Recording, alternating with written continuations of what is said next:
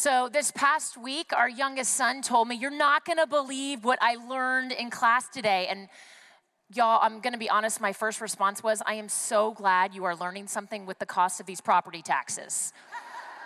And he said, "That's what we learned about, taxes." And after we laughed and got over the irony of that, I thought, oh my goodness, if I knew that my teacher or my professor was going to be teaching about taxes, I might try to find a way to tune out or to, get sick suddenly. And then that made me think about y'all. Like, you get that e-newsletter on Thursday, and it tells you what the scripture is going to be and the title of the sermon. And I wonder if any of you, and I'm saying I've done it too, you're like, okay, this is going to be a sermon I tune out on, or maybe we play hooky today, Well, if you did, you saw that today our scripture is titled The Widow's Offering, sometimes called the Widow's Mite.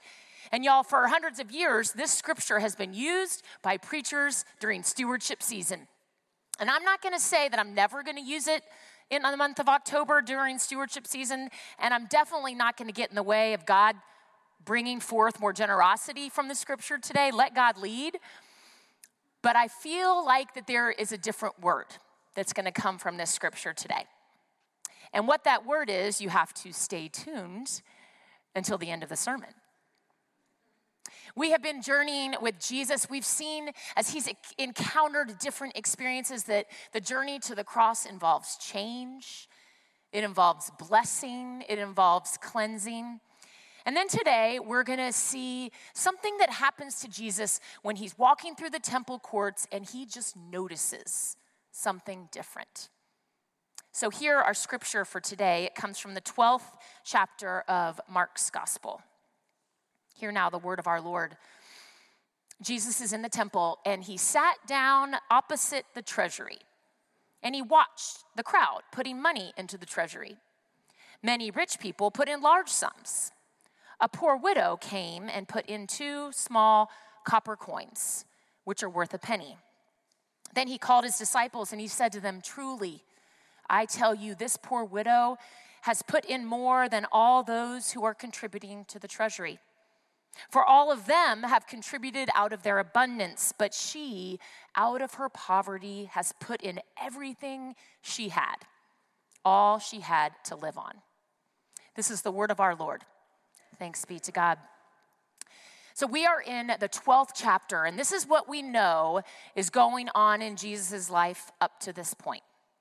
We know that Jesus is staying in a small village a little bit outside of Bethany, that he could have walked back and forth into Jerusalem in the morning.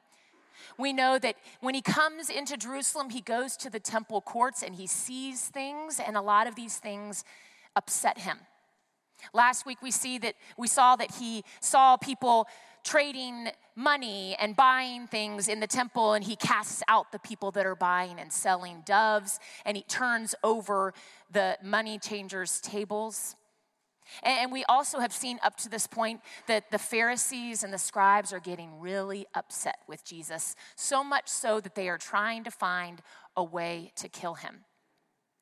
And then we know that in verse 38, just before the passage that we read today, for the first time in the Gospel of Mark, Jesus makes a comment about these Pharisees and scribes, and he tells the crowd, "Beware of the scribes and Pharisees."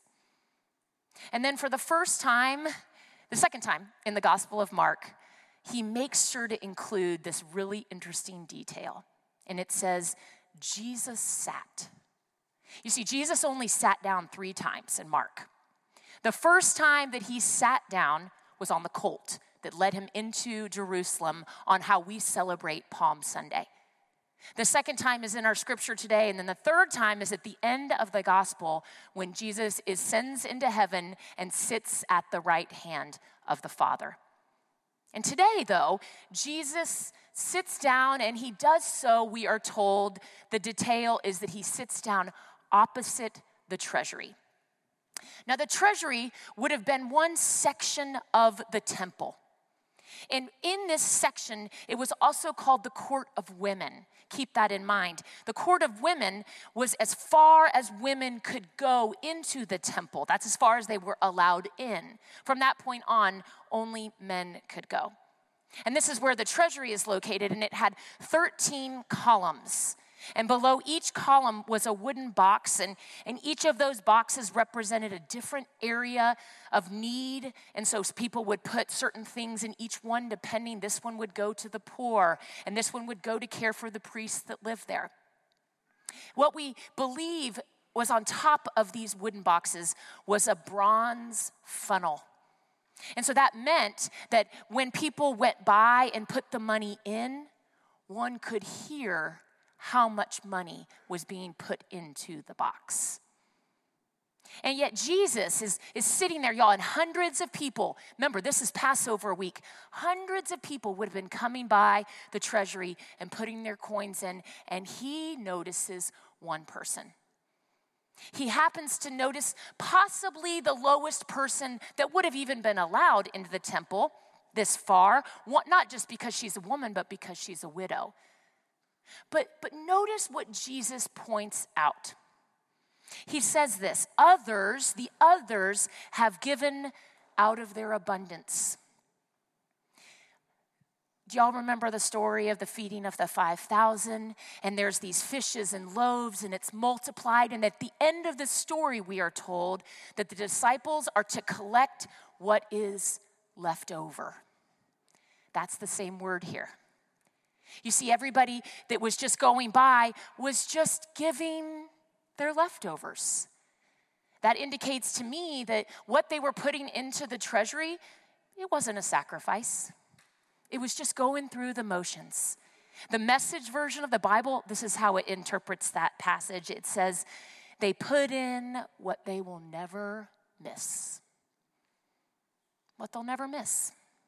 But then our widow, in contrast, it says that she puts in 2 copper coins equivalent to a penny. And then Jesus says, she put in everything she had, all she had to live on. And y'all, the Greek for all she had to live on is just one word. It's a noun. It's life. She put in her life. She literally, in doing that, in putting those coins down that funnel, that was it. From that moment on, she doesn't know where her next meal is going to come from. All she's doing is entrusting complete and total surrender. That's what the journey to the cross involves, surrender. Jesus says the word truly here, truly I tell you, this woman, the Greek translation of truly is amen. And you know when you hear something and you just want to say amen because you believe it in it so much, right? You just amen. That's what Jesus is saying amen to. Truly, I tell you, this woman has put in more. The journey to the cross involves surrender. What does surrendering mean?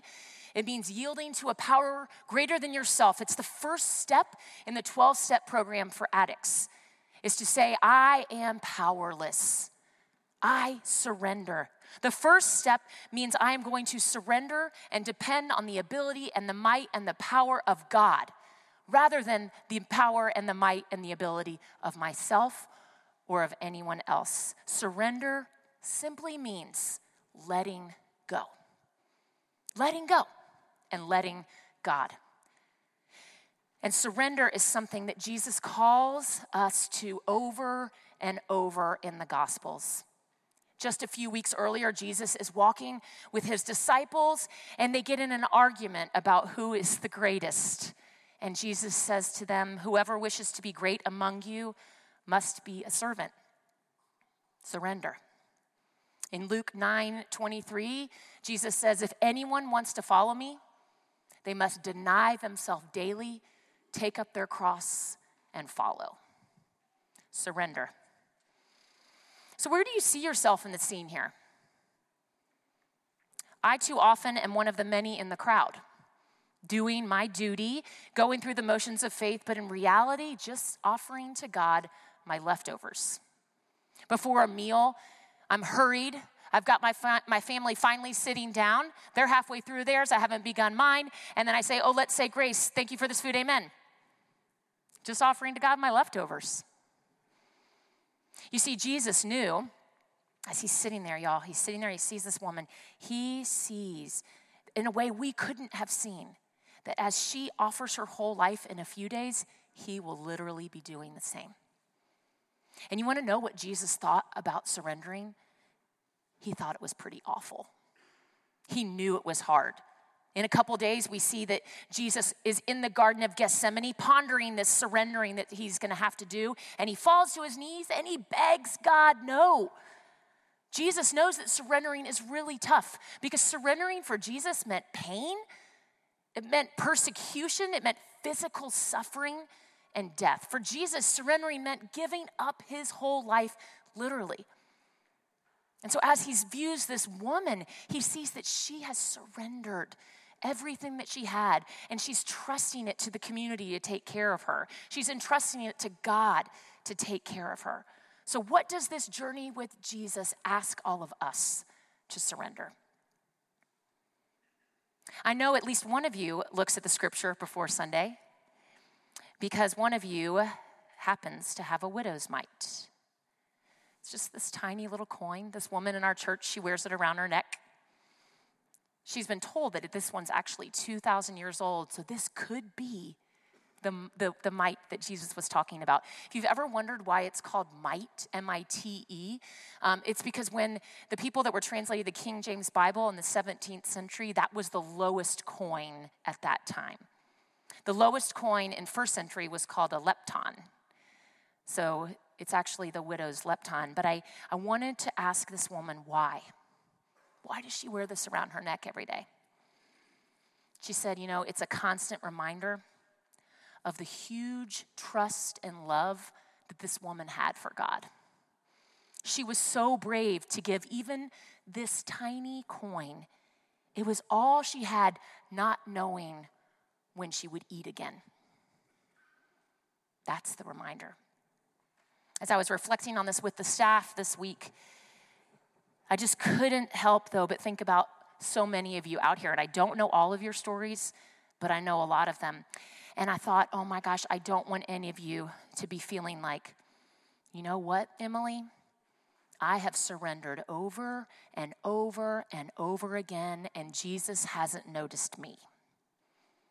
As much as I have tried to surrender, tragedy still seems to seek me out. And I want you to know, I looked back and I thought, how can I encourage them? And then I noticed, do you know who he notices? He doesn't notice the person who hasn't experienced tragedy. The very person that Jesus points out is the widow, the one who has suffered, the one who has nothing left, who has time and time again hoped that Jesus or somebody, that her God would notice her. And this is what I want you to hear this day, is that Jesus notices you. Jesus sees you, and Jesus commends your faithfulness because all she brought was just a little, but it was all she had. Whatever level of need any of us have in this room, all we need to do is surrender it, to let it go. As difficult as surrendering is for me, what gives me courage is that I journey with a surrendering God. I journey with a God who knows how absolutely difficult it is, but guess what? That God walks right next to me and says, you have no shame. So some days when it's really difficult, I know. We journey with a God who says, I don't ever want to make you feel guilty for your inability because I am always able. I am always able, God says to us. We journey with a God who is whispering over us our entire lives. You are my beloved. You are mine. You can do it. Let it go. Surrender. I want to close with this beautiful poem called Letting Go by Sarah R. She's an associate pastor at Preston Hollow in Dallas. Young adult woman, just brilliant. Listen to this. If the trees can do it, then so can I. At least that's what I tell myself. For if year after year the trees can let go of their brightest leaves and that warm autumn glow, then maybe in time, like trees with their leaves, I can release that which keeps me from you. Maybe in time, I can let go of my need for certainty and my need to look good and my need for busyness and my need to numb pain. The trivial ways I measure my self-worth or the hurtful ways I measure yours. For if year after year the trees let go, then maybe in time I can too. Maybe in time my heart will know spring. Amen.